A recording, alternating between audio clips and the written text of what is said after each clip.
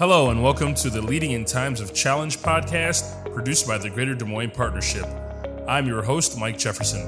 Thank you for joining us as we talk with community leaders from across Greater Des Moines who share their greatest accomplishments and their biggest challenges. Now more than ever during these trying times, leadership remains crucial to the strength and resilience of our region.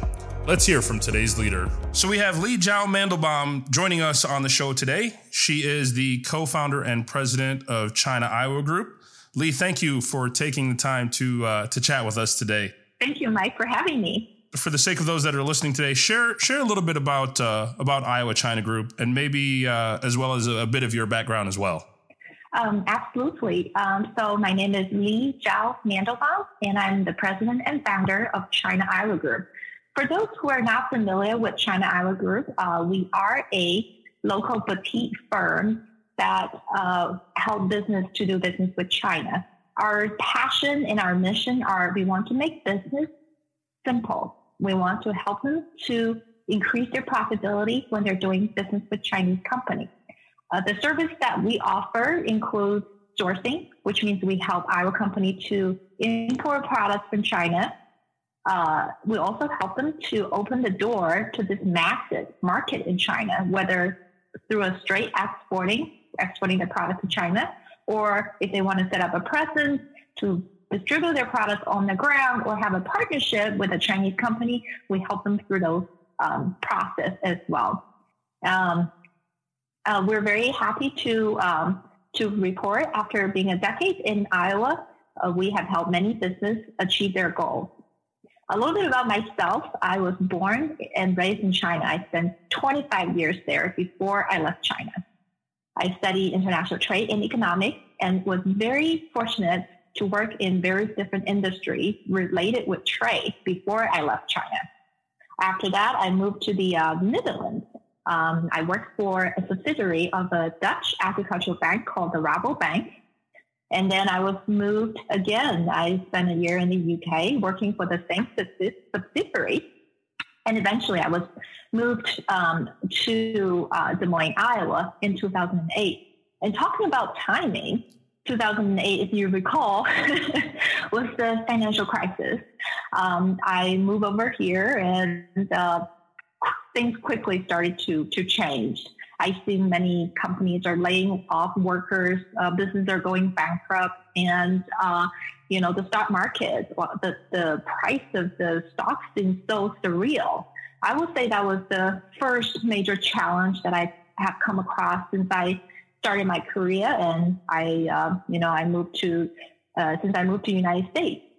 I was very fortunate to have been in this wonderful, very receiving community. I was trying to look for leadership from the community leader, and I reached out. They helped me. In 2010, that's when my business partner then, and now who is my husband, with the help of several community leaders, we launched China Iowa Group. And we are here today to help more business. I know you had touched on one challenge as far as coming here in 2008. Talk about some of the other challenges too, maybe from events in the past. And kind of some of the things you're experiencing. I'm assuming that you've worked with teams of people. Maybe talk about and shed some light on those challenges and how you led your teams through those times. And if you want to refer back to, the 2008 situation, that's perfectly fine. But between that and any other stories you want to share about how you got your teams through those tough times. Definitely. Well, we are a small company, so we have a very small team. And in looking back at those challenges, I like to say the pros for small business is that we're very agile and we can adapt quickly to situation and crisis. The cons is we are small. The resources and tools that are available to us are limited. So today I was very glad and feel very fortunate to have this platform here to share some of the challenges that we as small business owners as well as entrepreneurs are facing. How do we utilize the limited resource that we have? A very, very key, but also very, very small team that at our disposal to weather through the storm and go through the challenges together, coming out stronger than before. First, I want to acknowledge, because we're small, everybody personal issues and what they have to go through in their personal life has become a much bigger challenge, in the organization than a big organization. To give you an example, I have my team member before where their parents have major operations and they have to take the time off to really take care of their parents. And all of a sudden, the path that used to be able to carry it out so smoothly, so seamlessly, all of a sudden I was really struggling because I have to now take on his extra responsibility while maintaining the balance and help out the rest of my teammates. And a lot of people, they tend to not look at that because when you're in a larger organization, they usually already have a backup or a contingency plan. And when someone is not in the office, they usually have a plan to how to carry out the job and the roles and responsibility of that person. For a small business, we don't have that luxury. So I would say those are challenges that every small business owner has come across before. And in situations like that, we really don't have too much leeway in terms of how do we mitigate it. We really just have to, deal with it when it comes. The most recent challenge that we face as an organization is around 2018, the U.S. and China has entered into more a phase of a trade tension. Again, when we talk about small business, the tools are limited. So the current administration first launched a raise of tariffs on the Section 301 on a lot of Chinese products, and then Chinese government retaliate, and then there's more being levied again. At the first round of the tariff increase, we already have a lot of sticker shock. For my company, China Iowa Group, we got hit on both ends. So every product that we're bringing in on the importing side, now the price is higher. Right. And on the exporting side, a lot of my clients are small business too. All of a sudden, their products are not competitive in the Chinese market anymore. So we went through container loads of goods going to China to zero sales. And the infrastructure that we put in there, like the marketing and those, are continue to, to increase, right? The costs are still there, but we're not making the sales to mitigate, to offset those costs that we encourage. So it's tremendous burden to small business as myself, as well as the client base that I served. Again, if you look at a larger company, they have supply chain all over the world. They're able to mitigate, they can put certain production to move to a country where there's no tariff or very low tariff, or they can simply do some other strategy. And those are not available to us small business. So I would definitely say when it first happened, there's a general pessimistic that it's really hurting us and we don't see any light at the end of the tunnel. So I would say the challenge are still a little bit somewhat happening today, but we have adapted. Like I said, the advantage of us, small businesses, we adapt. And I tell my team, and also I tell my small business clients is, in a situation like this, we really need to have a plan. We look at what are the things we can change and what are the things we cannot change. We need to be realistic. The things that we cannot change, we will just not, we'll just not touch those parts. Like, for example, the tariff, right? If it's the two countries are in those areas, and if we don't have the resources to get the product to be exempt from the tariff, they will just accept that, yes, there's the tariff. And then now what do? Can we cut cost from both ends, for the manufacturers and from us? Can we cut our marketing costs? Can everybody chip in a little bit to help out? Can we find out more creative solutions to deliver that product to our clients? And once we come up with a plan where the things that we identify we can change, a sense of optimism, comes back to my team, right. And also to my clients. Yes, and that's very, very, very important. And also, one thing that I lead my team is to lead through examples.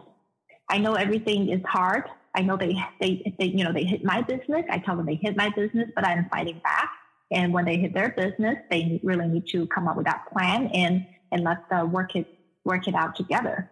So it's been working so far, so good. We're making changes, and we're waiting for the day when things are more normalized, and then we can have a more diverse, bigger scale marketing plan again. Okay, and to shift slightly from the team aspect of dealing with challenges, to ask you have a lot that you're responsible for, whether it's, leading your teams that you work with, as well as leading your clients. I know a lot of that can be both mentally and physically draining, especially when you're having to go through the challenging times, but probably even a little bit when you have to, when you have the good times as well. There's still some things that you have to do to support, both sides of the fence, if you will. What are some of the things that you do to offset the insanity, for lack of a better word? I know some people, listen to music. Some people go to or take yoga classes. Some have a spiritual nature that they involve themselves in. What are some of the things that Lee does to kind of turn that switch off at the end of the day so she can come back stronger tomorrow? Yes, that's a great question. And I did a lot too, yoga, music, singing, dancing. That's all the things I love. They definitely help me a lot. But I would say the most important thing to help me to maintain the insanity is really to look back on my personal experience and channel the energy through that. I didn't share with you at the beginning is that when I was born, my grandmother was actually disappointed because I was a girl. She wanted to have a boy to carry out the family name. My father was the only son that she has. And according to the tradition, right, in China, only the son gets to carry the family tradition forward. So she was so disappointed that the family tradition was going to end with me. She did not, she was so disappointed that she even walked away from the hospital knowing I was a girl on the day I was born. Oh. So with some of those, I would definitely say those are the first challenge that I received as a kid, understanding, oh my gosh, there's a bias, there's a gender bias that I'm less than a boy, that haunted me. But again, through my personal resilience and also the love and support from another part of my family, they're telling me, yes, I can overcome this. I can convince my grandma that even though I'm a girl, I can accomplish things too. And then also when I was in middle school, my parents got divorced. I come from a typical middle class family, and they're just fine. But I was very unfortunate that I get into this more like a battle where they just trying to show who care about me less, right? It's very childish from their end, but the end result was they completely neglected me. That at days where I don't even have enough food to eat, I don't have breakfast. I get to eat one lunch in school, but I don't have breakfast. I was so hungry that I will literally buy the cheapest available breakfast, and then I'll cut it up into several portions, and I force myself to only eat one portion and not the other so I can get by through the week. It was those extreme hardships that I have in my teenager years and in my childhood that had teach me that there's nothing that we couldn't overcome if I already overcome all these personal obstacles. One of the sentence I often use, when I first set up my business is, I really appreciate this opportunity to sit in front of you to help you succeed in China.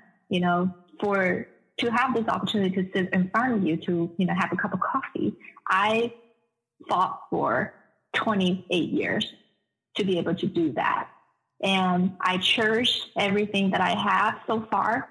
And I feel at times of difficulties, I look at all the difficulty I had in my younger days, and I feel like, okay, if I can overcome those challenges and obstacles, and I can overcome this now.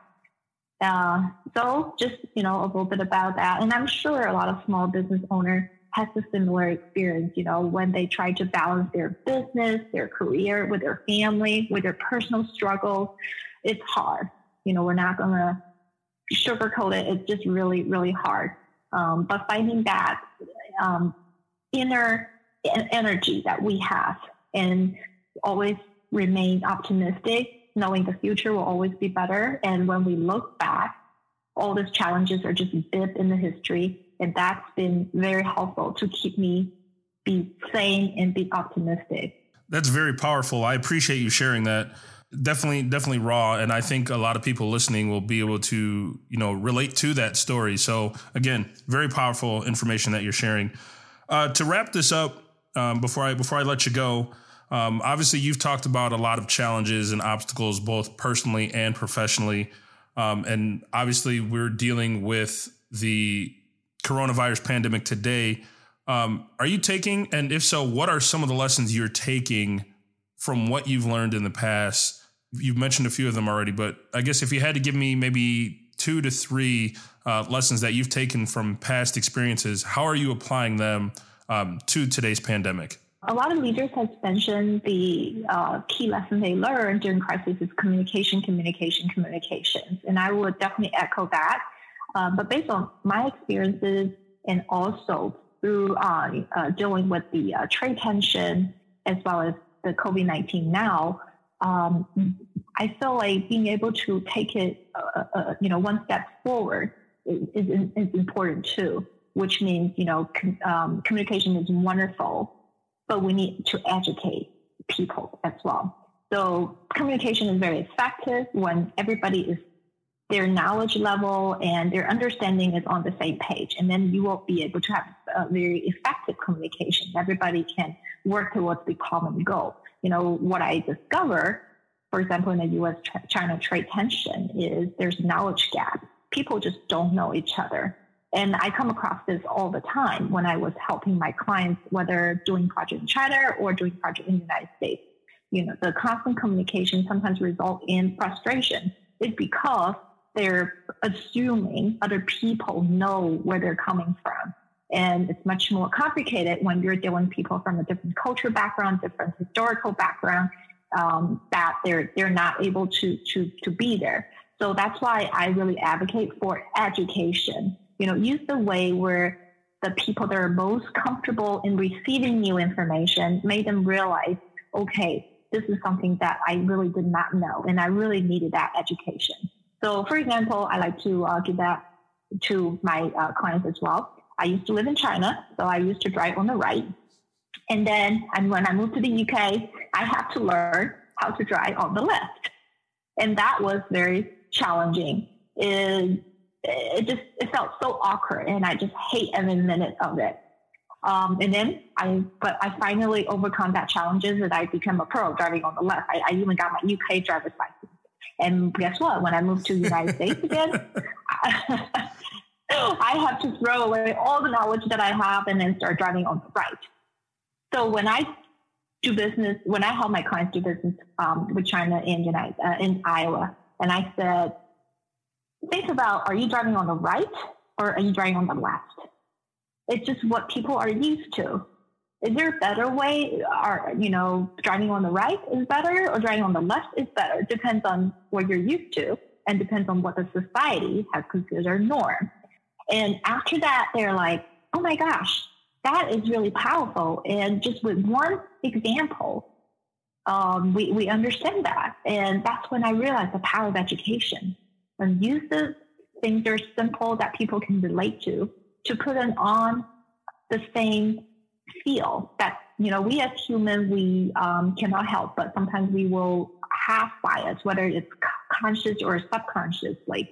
But through education, it's how we can better ourselves and how we can bring people together to achieve better results. And it's particularly important during crisis, because during a challenging time and crisis, we're just panicking. We're so eager to jump to solutions. And then we forget about, okay, we were different. We were so different from the get-go that we really have to think about how do we get people to be on the common ground that they can achieve a common goal And that's when I advocate for education. Great. Well, Lee, thank you for taking the time today to share your insights from not only personal stories, but your professional stories. Again, being so well traveled around the world, I do appreciate your viewpoints. And I hope that for those of you listening, you were able to find some gems within our conversation today. By all means, especially if you're a small business owner, go back, listen to this a couple times, because like I said, there are some good tips within our conversation. So Lee, thank you for joining us. I hope you continue to stay healthy. Wish you continued success with your China Iowa Group organization. Anything else to add? Well, again, thank you for having me. And I do hope we small business owners and entrepreneurs come together and help each other out. And we will come out of this stronger. And I send my best regards to everyone out there at this challenging time. Thank you for listening to the Leading in Times of Challenge podcast produced by the Greater Des Moines Partnership. To listen to more stories of inspiration, please visit dsmpartnership.com.